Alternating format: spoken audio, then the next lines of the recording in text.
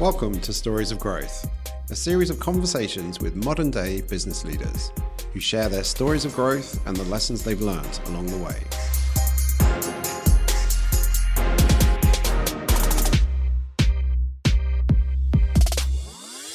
I'm William Rowe, founder and CEO of Protein. I've been helping businesses grow for over 20 years, and I've always been fascinated with the people behind these businesses, where they've come from, and what drives them forward.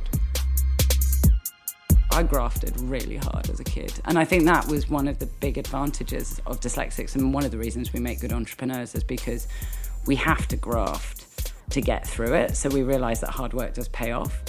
Today, I sit down with Pip Jamieson, founder and CEO of The Dots, a digital platform which has been described as the LinkedIn for creatives. Her mission is to connect people via the projects they've worked on rather than who they know. She and her team are based in our Protein studios in Shoreditch, which is where this was recorded. I hope you enjoy it. Welcome, Pip. Thanks, Phil. Great to have you on Stories of Growth. Amazing. Here in my office. So let's start at the beginning. Mm-hmm. Let's start at the founding principle of The Dots. Was there a problem you were looking to solve? Was there, an itch you wanted to scratch? What was that? What's the inception story? Yeah, so I'm a strange entrepreneur because I was never one of those people that dreamed of being an entrepreneur. What did you dream of being? I don't know, really. I was just kind of winging it as I went along. It literally was around just solving a problem that I was seeing. So, for those that don't know The Dots, people kind of call us LinkedIn for the creative industries. But it came about because I was working at MTV. And I was just surrounded by friends that were working in a very different way than that traditional white-collar community. And, we were adopting way more portfolio fluid careers than that traditional CV-based career. And a lot of what we were working on was creative and project-led. So LinkedIn was just rubbish for showcasing ourselves, promoting ourselves, building our networks, and also connecting to opportunities. So I just wanted to have a different way of professional networking that made sense to me and my mates. And so we started calling our community no-collar professionals. And essentially that's a future workforce that work in a more fluid way, that are more creative and that just don't really like LinkedIn. Got it. So where and when was that? So that was back in 2009. So this is my second baby. My first baby, I actually started a baby sister version of The Dots in Australia called The Loop, which I scaled in Australia to being the biggest creative network over there. So we had over 67% of the creative industries actively using the site. I had over 11,000 clients. And then around 3 years ago, I wanted to expand globally, but my business partner didn't. So very long story short, I had to sell my business in Australia, but I acquired the global technology rights. Okay. I then rebranded the platform and started from scratch here in London. A number of my team relocated from Australia to help me start off again, which is amazing, including one family. And everything I made from Australia, I reinvested into the business here. So all eggs, one basket. And my husband actually recently asked me how much money I've got left in my Australian bank account, and I'm too scared to tell him because I basically spent everything. So he's not allowed to listen to this. Okay, I'll let him know not to listen. So yeah, I went from startup to scale up to startup back to scale up. So yeah, but I believe in what we're doing. I believe that LinkedIn is just not built for this next generation, and I believe we can do it better. So how are you doing that? How are you making, or what are you making that is different?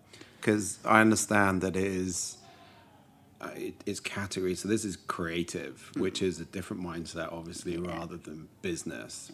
So for those who haven't seen The Dots, as I'm sure there's only a few of them who haven't, what is it that's different about The Dots? So on a very basic level, how you actually showcase your work. So LinkedIn was built around a traditional CV, which is great if you work at PwC.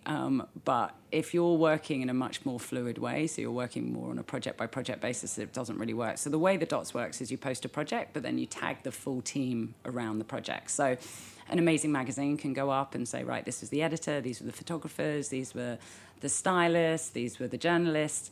And then we act a bit like a wiki of projects and the full teams behind those projects. So while we look after creatives, it's actually the full teams that deliver on projects, because creativity is a team sport. You know, you can have a rock star designer, but if you're building an app, if you don't have a great engineering team and product team and growth team, that idea is never going to get off the ground. So it's the teams that make ideas happen. And that's how the kind of site builds out. So that is the key difference. It is recognizing, as you said, the components of the project, the components being the people and the contributions. But then that also becomes a discovery platform, no? In terms of finding people who are connected to different projects in different ways. Exactly. So you can search any project that you love. So you can say, right, I love Nike Fuel Band. And then suddenly you've discovered the full people that are working behind those projects. So you can network and connect with them. And a huge problem LinkedIn actually has is recommending people to actually meet and network, because everyone's accepted everyone's invites. So like the contacts you have on LinkedIn are kind of meaningless. But because we know the full teams, we can actually make really good recommendations on who people should meet. So, you know, when you're out at a pub one night and you meet someone and you suddenly realise you've got a contact in common, we sort of allow that to happen through the platform. So that's kind of how we facilitate networking, but it's also a massive inspiration place where you can follow people and brands, but actually discover the teams that worked on that creative. So just building on that, and getting into some more detail, what are the top line numbers for the Dots? So we're nearly 500,000 users, which is sort of mental to watch. Wow. Awesome. We are, we work with over 8,000 brands now that use us to either hire talent, so freelance or full-time talent, or use us to promote themselves. And yeah, I mean that's kind of the, I guess the ego stats. I guess what I'm more passionate about is just enabling creativity, and it's those emails I get. I work every Saturday, so it's the emails I get on a Saturday where someone who wasn't getting an opportunity in the industry suddenly got an opportunity in the industry, and that's the kind of, I mean, everything we try and do is democratize creativity, because there's these amazing people doing this amazing work that are not necessarily getting a foot in the door, and that's what we're trying to change, because creativity flourishes on diversity of thought, and we're trying to make it more diverse. Maybe talk on that some more. I know you're a vocal advocate on neurodiversity. Yeah, so I guess I experienced firsthand at MTV the real problem that comes with homogenous teams. And a lot of our industry has been built around hiring mates and mates and mates, because it's the easiest way to hire, But the huge problem I experienced at MTV, that we were all very similar. We had similar backgrounds, we lived in a similar area. And actually our creative output became really stale, and that's so dangerous for creativity. And so I wanted a different way. So, as you said, I'm a big advocate of neurodiversity. For those who don't know what that is, I'm dyslexic, so that's dyslexia, dyspraxia, ADHD, autism. But I'm also a sole female tech founder. So, at my stage, we closed a 4 million round just before Christmas. There's only 2.3% of funding goes to women at my stage. So a big part of what the Dots is about is enabling amazing brands to find diverse talent, and also giving a platform for diverse thinking. LinkedIn just feels like you should be homogenous. We're the opposite. We celebrate difference. So currently of our members, 62% of our members are female, over 31% are BAME, so Black, Asian, minority ethnic, 16% LGBT+. We also do a lot of work on neurodiversity and socioeconomic movement, all with the recognition that creativity is at its best when you have a diverse workforce. So yeah, and I could go on for hours, sorry.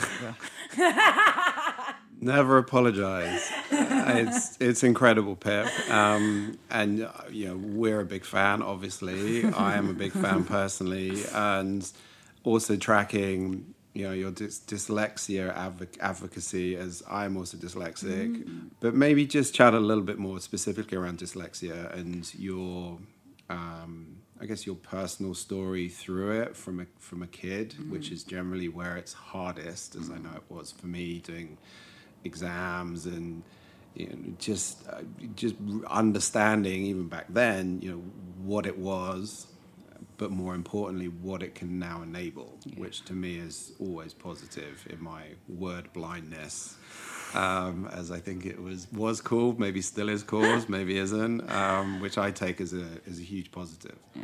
I mean, do you know what? I had no idea you were dyslexic, and it's absolutely no surprise. I mean, it's so the data on it is actually that 35% of entrepreneurs are dyslexic and 40% of self-made millionaires. So we're more likely to become entrepreneurs, and when we are entrepreneurs, we're more likely to be successful, which is mental. So everyone from Joe Malone was dyslexic, Anita Broderick was dyslexic, Steve Jobs was dyslexic, Einstein was dyslexic. So Branson. Yeah, sorry, how could I forget Branson? Yeah. I was reading one of the founders of WeWork as well. Yeah. It's literally Holly Tucker, who founded Not on the High Street. I mean, it's actually, fun fact, it was illegal to give sperm if you were dyslexic about 10, 15 years ago. Seriously? So typical Branson, he started an all dyslexic sperm bank where you could only get dyslexic sperm, which I love. I love that. So breed an entrepreneur, get a dyslexic sperm. But I mean, you're so right. Like when you're young, it's hideous. I was very lucky to be diagnosed very early on, before many people knew what dyslexia was. And the reason being is my mum used to work for a charity that used to do educational puppet shows. It's called New Kids on the Block before New Kids on the Block. There were these giant puppets, and she went around schools educating kids on cerebral palsy. And so this is in Australia. No, this is here. So in London? this is in London. Okay. So I'm British, even though everyone thinks I'm Australian. You're British? I'm British. Are you sure? I started. Well, I'm a mongrel. I was born in New Zealand, but I was. You're not even an Aussie. I'm not even an Aussie. So I was sent from 4 over here. But so Mum was working for this amazing charity, and it was educating kids on cerebral palsy. And she went to a talk, and at this time I was around 7 years old. The teachers were just saying I was just really stupid. I just stopped being able to learn at the pace. Reading was just a nightmare, writing was a nightmare. And so the teachers just said I was stupid, and Mum was like, no way. And so she saw this talk run by this charity she was working for, and it was about dyslexia, and she goes, oh my God, that's what Pip's got. And so to the credit of my incredible mother, she worked tirelessly to get me the help I needed. So I was doing remedial classes before school at lunchtime, and it was a nightmare for until I was about 15. It's just I was just felt stupid. I really struggled. The words still jump. It's a hard thing to explain. But things got easier and easier, and then things like, spell check were amazing. What an amazing invention. I managed to get to the university, just to massive surprise of everyone. That's dyslexia, by the way, I'm stumbling words. I managed to then graduate, and my parents bawled their eyes out. Which university? So I went to Edinburgh. Which was sort of, again, bonkers. Yeah. And I studied maths and economics, and I got a first. So, I managed to get out the other end. Thank you. It was a lot of hard work. I remember, when I was little, I don't know about you, but I used to have a torch under my duvet and trying to practice writing so I didn't look stupid in front of my friends, because I just couldn't. Anyway. But it all paid off in the end. I grafted really hard as a kid. And I think that was one of the big advantages of dyslexics, and one of the reasons we make good entrepreneurs is because we have to graft to get through it. So we realised that hard work does pay off, and we got through something quite hard when we were young. So getting through the ebbs and flows of the roller coaster ride that is entrepreneurship, you kind of think, well, if I can get through dyslexia, this is nothing. I can deal with everything else. Yeah, that's a really interesting point. Yeah, I hadn't really thought of it that way. And you're right, it's young. It was 7 and 8. That's when, certainly on my side, that was when. And also I think now they don't really it's not about taking you seriously, or maybe they just don't take you seriously, but they don't really look at you properly, and that also ties in with your stage at schooling, as to when they look at it's about diagnosis, but very much whether you are or you're not, and what to do about it. But no, I like that. Yeah, it builds resilience and perseverance. Yeah. Actually, there's an amazing Yale research study that looked at these core traits, and resilience and perseverance was one of it, because you come over something when you're really young. Another thing is empathy. So we're way more empathetic, and they're not completely sure if that's because our brains are wired differently, or actually it's because we've been in the minority, and so we understand the minority's perspective. And so we have massive empathy for other people who are struggling through things, so we are more empathetic. And the reason we're more creative, and that's why, that breeds entrepreneurs as well, is actually the Yale study found we take in more data, so we have wider peripheral vision than other humans. Yeah. So we are the most sophisticated machines that exist. So we're taking in all of this crazy data points all around us, and then we synthesize that and connect the dots, I guess, and we synthesize that into creativity. So that's what's so exciting about how our brains work. While we can't look at letters still jump. I don't know my own phone number, but I found out recently neither did Einstein, so it was fine. It does my husband's head in. He's like, how can you not know your phone number? I'm like, I don't know. But, but Einstein didn't. Einstein didn't, so bugger off. We take in more data, and we synthesize that data into creativity and gut feeling and intuition, and that's what leads our kind of guts of leading businesses, which is really exciting. So it is our superpower. Well, I feel so much better about myself. And it's only 20 to 11 in the morning.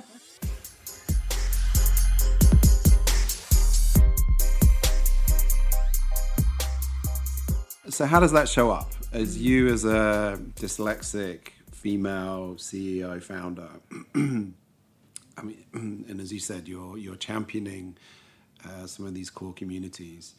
But is there a goal? Is there a destination? Is there a point that you want to get to that you've like, I've got there, or is this a continual journey? I want to be the next LinkedIn. So that's it. So, yeah, I mean, however long Still hating on LinkedIn. LinkedIn, if you're listening, Pip's coming for you. I just think it was built around a very different value set than what the community that we service look after has. And I think it was built around homogeneity. It was built around money over anything else. Our community have very different values. They value purpose as much as paycheck. They value diversity. They want to go to work and have their co-workers to feel like friends and family. I feel like LinkedIn was designed around a very different way of thought and a different value set. And I think it's time for something new. I think, Reid Hoffman, who started LinkedIn, knows that too, because he did sell it. Yeah. So, yeah, for me, it's next LinkedIn. If that takes me 15, 20, 30, 50... I don't know if I'll live 50 years. But, yeah. Hey, we're going to live forever. It'll be fine. Yeah. We'll... I mean, and I love it. And I love, there's nothing more magical than building a business and building a team around you that you love, and loving coming to work every day. And I'm not going to my husband says if I ever got out of the dots, I'd just start another business. So I might as well do the one I'm absolutely in love with. Yeah. So let's talk about mindsets, which we are, comparing to previous with LinkedIn to Dots, which is current, which is a millennial mindset. I mean, give or take a few exceptions.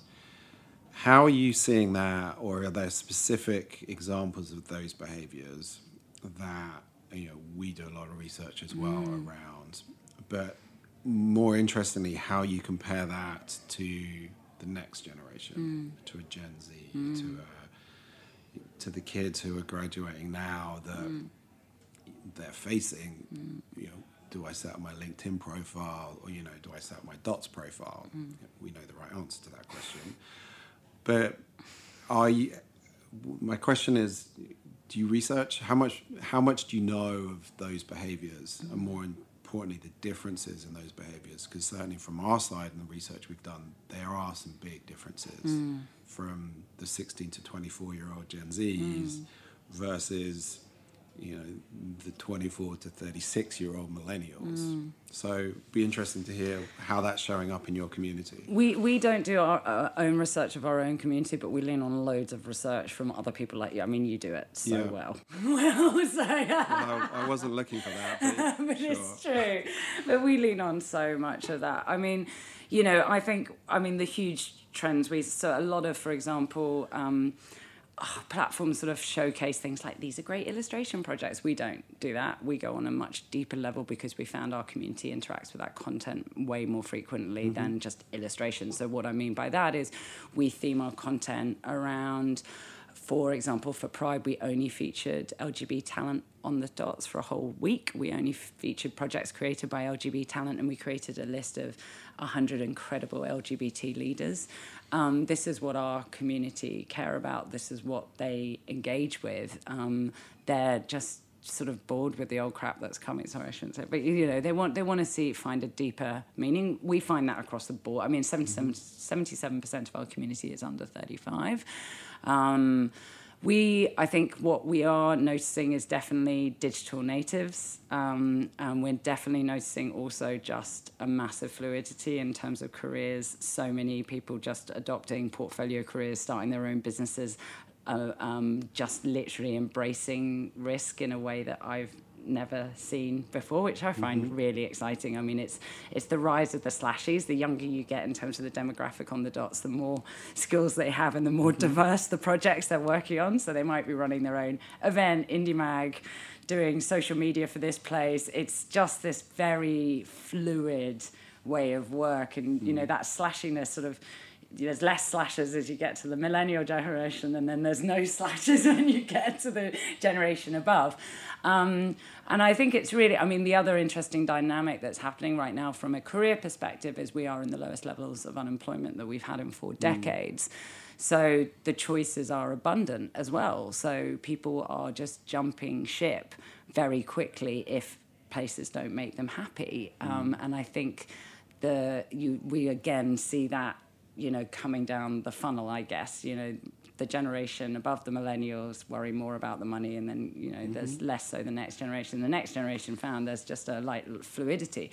But will that change as people get older and get mortgages and kids? Who knows, But there is that kind of appetite to move.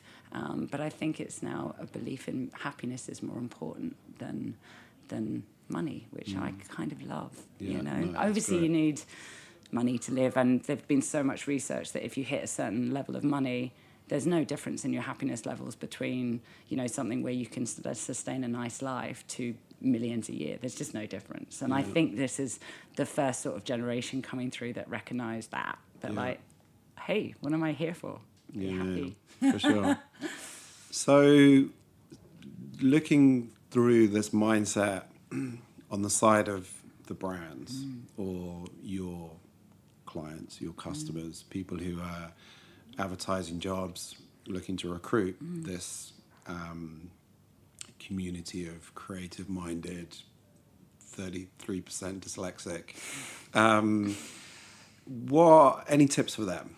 Because I certainly know it's getting harder to recruit the right people. That's why I still do a lot of the interviews, because your people are your most important asset. But if you are representing this community, have you got any specific tips for the brand side, the business side, for how they should be presented, what your community or the community as a whole would expect? Yeah, first is diversity. So I think you've got to ingrain diversity into the core, and that has to come from the top going down. So we encourage a lot of the companies, and we've got 8,000 businesses on the dots now, to have second interview diversity quotas. It might be harder to make sure that you've got a really representative group of people at second interview. Why is it so important? There's an amazing research done by Creative Equals that inclusive and diverse teams are 43% more likely to stay with a business. So it reduces churn. And this is something that is the business. I'm a bit sick of people going, oh, it's a good thing to do. No, actually, it is a good, of course, it's the right thing to do. But at the same time, it reduces churn by creating diversity in a business. So that would be step one. The other thing is I think people have got to shift their mentality to thinking about employee happiness instead of the classic pay or progression. And something we do. How do you quantify happiness? So we use something called OKRs, not KPIs. So they're called objectives and key results. OKRs. Okay. They're invented by Intel but made famous by Google. They actually implemented them at the size we are now. They're aspirational. So KPIs you have to be able to achieve. They're aspirational. So my key result as CEO is 10 out of 10 happiness for my team. Sounds a bit airy-fairy, but it is amazing. So what does that mean? Every quarter I send a survey to my team. It's completely anonymous. And the first question is, how happy are you coming to work every day? What do you love What do you love about working at the Dots? And then I ask 3 questions in the same way, which is, how can we improve the Dots to make you happier? How can we improve the product to make you happier? And what would you do as CEO? It's essentially like an exit interview, so it's what you give to people when leaving, but we do it every quarter. So as I said, my result is 10 out of 10 happiness. So we're averaging 8.5 at the moment, which is pretty amazing. But what I'm most interested in is people that are below the 8. So, the 5, 6, 7s. Why is that happening? And then I encourage them to come and chat to me, and we'll go for a coffee. They don't have to tell me which number they are, and then we'll talk through what that is, all to their senior managers. And what's amazing is you suddenly realize that small changes can help straight away, and also reduces flight risk. Because if someone's unhappy, usually what they do is they just resign and move on. So it helps me find, if someone's about to leave, what can we change in the business to make them happier and stay. So that's, it's not people do move. That's the nature of business these days. But that means that I have a much more, I have a radar for people that are unhappy and help them get back to their happiness levels. Keeping the workplace happy. Keeping the workplace happy. And I hug a lot, as you know well. I know you do. You are a good hugger, Pip. Key element of happiness. Getting your happiness quota up. How does that link to business? To the business? To your growth targets? To your investor expectations? How do you merge, the soft metrics of happiness to, hard metrics of growth? Well, I've come to realize that my hardest and most important role as CEO is building and retaining a world-class team. So that is, I'm never gonna be the next LinkedIn without an incredible group around me. So how does that soft target link to this? It's retention. And I think that's a retention level that loads of people just are ignoring these days. They're thinking in terms of money and progression, but the generation coming through aren't so interested in that. They want to be happy at work, and they will. They will stay in businesses if they're happy. They're jumping not because they're not. They're jumping because they're not happy, and they're the first generation who did that. So that soft target may sound airy-fairy, but that's what's retaining them. And you know that trying to rehire, train, you've lost 6 months on a hire, or 6 months of your life finding and training that person. So from a business level, it's around retention of my team. So you would put retention as your number one. And I know you don't like the word KPIs, but your number one metric, number one measurement, or your most important measurement on, Pip's dashboard, quarterly dashboard, is retention. It's attraction and retention. Yeah. I have to onboard the right people. It has to be a diverse onboarding strategy, and also it is then retention. But it is also weeding out people that aren't right.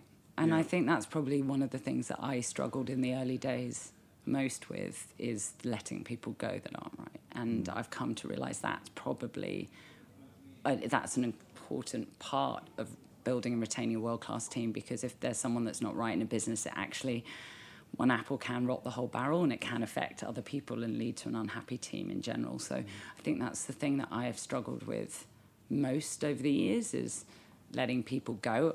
I'd say I'm pretty good at it now, but that's taken years of soul-searching and realising that actually it's best for the collective team happiness if I get people that aren't right out as quickly as possible. Yeah, 100%.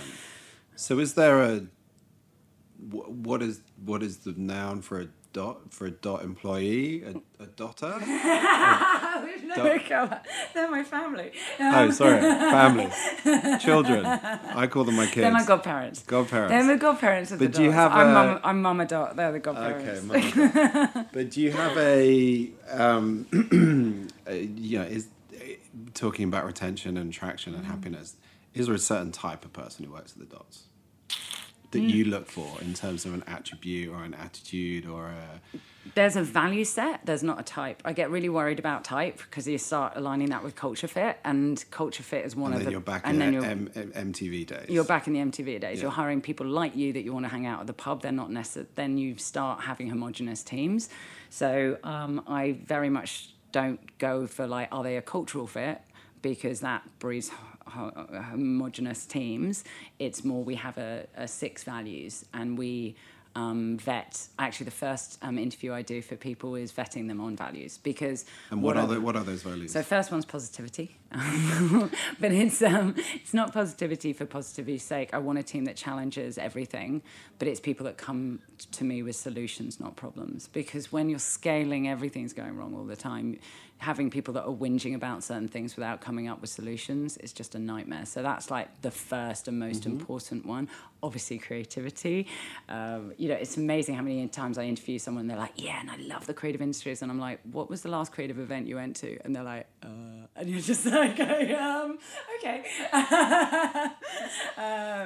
So collaboration, because for us it's all about being team players.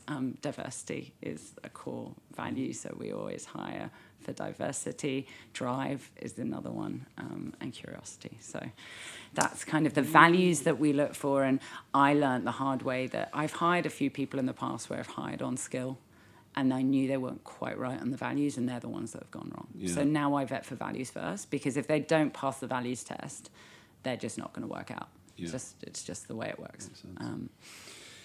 Coming back to the business and your stories of growth, and I guess challenges, those moments that the resilience of being a dyslexic were tested. Is there one or two moments you'd like to share that you were like, why am I doing this again? What's the purpose? What's the point? Maybe you could share one of those stories. Oh, you know what? I mean, more than anyone will, like, building a business is an endless roller coaster ride of highs and lows. And anyone who says it isn't is completely lying. I mean, I have literally been the happiest I've ever been in my life, and I have been at home crying on my husband's shoulder going, what on earth am I doing? This is so hard. And sometimes it can be quite lonely at the top because, the buck stops with you. There's been so many hard times, from really bad hiring decisions. I think most recently it was raising money. Raising finance is just a nightmare. So, we raised a 4 million investment round, which sounds wonderful, but that was really tough. Going out and pitching. Every time you're pitching, you're away from the business and growing the business, but you've got to show that the business is growing, but you're actually pitching. And the fact that there is still an element of unconscious bias that exists for women in tech. And so, as I said, only 2.3% of funding goes to women at my level now. And I experienced some, really tough times. I go in with my amazing COO, John, and they just only talk to John, even though John was there, like, going, and she's Pip CEO. So you get this, like, but that was kind of weirdly, it's awful, but at the same time, they're just bad people. So I knew straight away they were bad people and they wouldn't be the right investors. But that process is really, really grueling. And any tips any words of support, any positivity that you can share for other people who are looking to go through that process or in the middle of it? I think the first thing you should always ask is, I think there's an expectation that startups need money. I think first think, do you really want to take on money? Because if you're taking on money, essentially you're going into a marriage without the benefit of make-up sex. It's literally, that's it. You have shareholders. You are not the king of the castle. We haven't had an argument yet. Surely that comes... Makeup sex comes after the argument. So, one, be careful of taking it on. Two, the thing that I did really right on this round, actually, for the first month, I pitched all the people that I knew were real hard nuts in the market and that I knew that were not the best people. And it got me completely pitch ready. So by the end of that month, I knew all the answers. I had my due diligence all worked out. It was so grueling. There were moments when I was at home with my husband going, oh my God, this is so hideous. But it was brilliant. It got me pitch ready. And someone gave me really good advice once, is don't pitch the people you want first. Get some runs under your board and then start pitching the people you really want. And that really paid off dividends. So get match fit, basically. And then you'll feel really confident when you go in to see the people that you really want to be working with, which is, that was kind of the best tip I've got. Okay, that's good. But coming back to your point about raising money, because we are in a startup world, we are in a flexible, freelance, entrepreneurial world. And maybe just talk a little bit more about that, because I've read a lot about it, and some people do, some people don't. There's reasons for, there's reasons against. But what was your reason for raising? My reason is we're a tech business, and I think more tech businesses, you need the upfront capital, because you need to build something before people use it. So also because of my aspiration to become the next LinkedIn, there is no way I'm going to do that without raising capital. I think the most important thing is to work out, what do you want from your life and what's going to make you happy. Do you want a lifestyle business where you can work remotely and you have enough money to live well? Then don't take on capital. If you want global domination, which I do, then that's the decision I made, and I need to have capital to be able to scale the dots. And I'll probably be raising investment every 18 months for the next 20 years. 18 years. Because we'll need more capital to launch into different countries. But I think it's a really personal decision that people should first and foremost go, what do you want from your life? Because once you've taken on investors, you are responsible to those shareholders. So you can't just quit if things are tough. You have to drive this through, because it's not just your money, it's other people's money. Yeah, no, for sure. And just building on that a little more, in terms of advisors, mentors, coaching, what is your relationship with your advisors, your mentors, your coaches, and I guess who have you had over the years, and what importance are they in your life and the growth of the dots? Massively important. So I have kind of like a portfolio of, I guess I get worried about using the term mentorship, because I think when people talk about mentors, it implies someone that you catch up with every week. I learned actually that that's not very useful, because people are great at certain things. And so when you have that mentor where you're catching up like on a weekly basis, you outgrow them for certain areas of your business. So what I now have is like a portfolio of, I guess, sponsors who I can draw on when I'm having specific problems about the business, and as experts in that area. So, sure. For example, John Hegarty is our chairman and one of my shareholders. I lean on John for creative advice, going through anything brand related. When it comes to talent, I have an amazing mentor who's a head of talent in a VC. I have an amazing mentors in growth who talk about like growing the community, and what will actually happen if I've got a problem, I might talk to them like 5 times in 1 week, and then I'll leave them in peace for like 8 months until I have another problem. And I feel that relationship works really well, because these people, when you're getting really senior people helping you, they're busy. They haven't got time for like a weekly catch up, but they do want to help. And the other thing I found is when I first started out, I was like, I really want female tech mentors. And I was like, okay, I'm going to get Martha Fox, who started Not on the High Street, and I'm going to get Sherry Cootie and all this kind of thing. And I was emailing these women and not getting a response. And I was like, oh, that's a bit rude. And then as I got more sort of into this, I now get about 60 emails a day from women wanting me to mentor them. If I had 60 coffees a day, like, it's just not physically possible. So I suddenly realized if I'm getting 60 a day, then someone like Martha's probably getting 600 a day. And so I realized there just aren't enough senior women in tech to support the wave or tsunami of women that are coming through tech. So I worked out, actually, it's much easier to get male mentors, and you can punch way above your weight getting male mentors. And the best male mentors are the ones with daughters who want to see things change. So then I was like, okay, let's find incredible people that would never talk to me in a million years if I was, and this is the advantage of being a woman, a male entrepreneur, but they will talk to me because they've got daughters they want to see change, and they're helping pull people up. And that's been kind of quite a revolution in terms of my brain space of how to find that portfolio of sponsors, I guess. But that also sounds like an opportunity in terms of the demand or the need or the, requirement, the importance of mentorship or supporting female founders, female entrepreneurs. And what does that exist? It doesn't exist in terms of an organized community or there a are network. Loads of amazing mentor networks now. So there's Who's Your Mama, which was run by She Says. There's the Creator Mentor Network. There's Albright that do this in the tech space. But I think all of those are amazing. I think it's there's definitely more opportunities for people to get mentors. I think also what I've just really found is there's just this wave of incredible men coming through with daughters who really want to see change, who are, CEOs of massive businesses who are giving their time up to people like me. And that is really magical that wave is sort of happening. So that excites me about the future.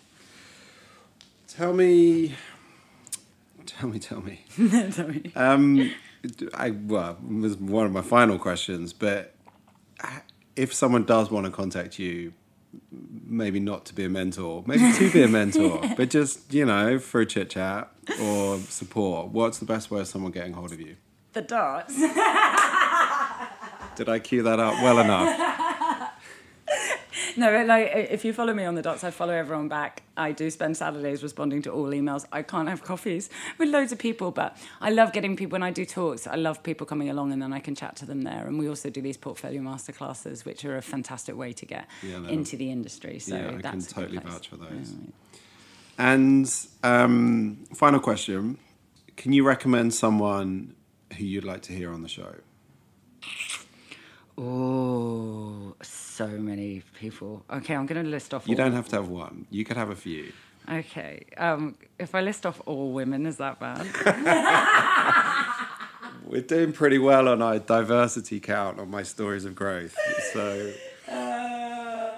I would love Daniel Pender, who I know you know. Daniel's fantastic. I just think, Repost magazine is just, for me, just what the future should be about a smart woman's thinking. Obviously, Live Little as well at Galdem is just one of my icons who I absolutely love. Atega, who did The Little Black Book, is, I've got another kind of girl crush on.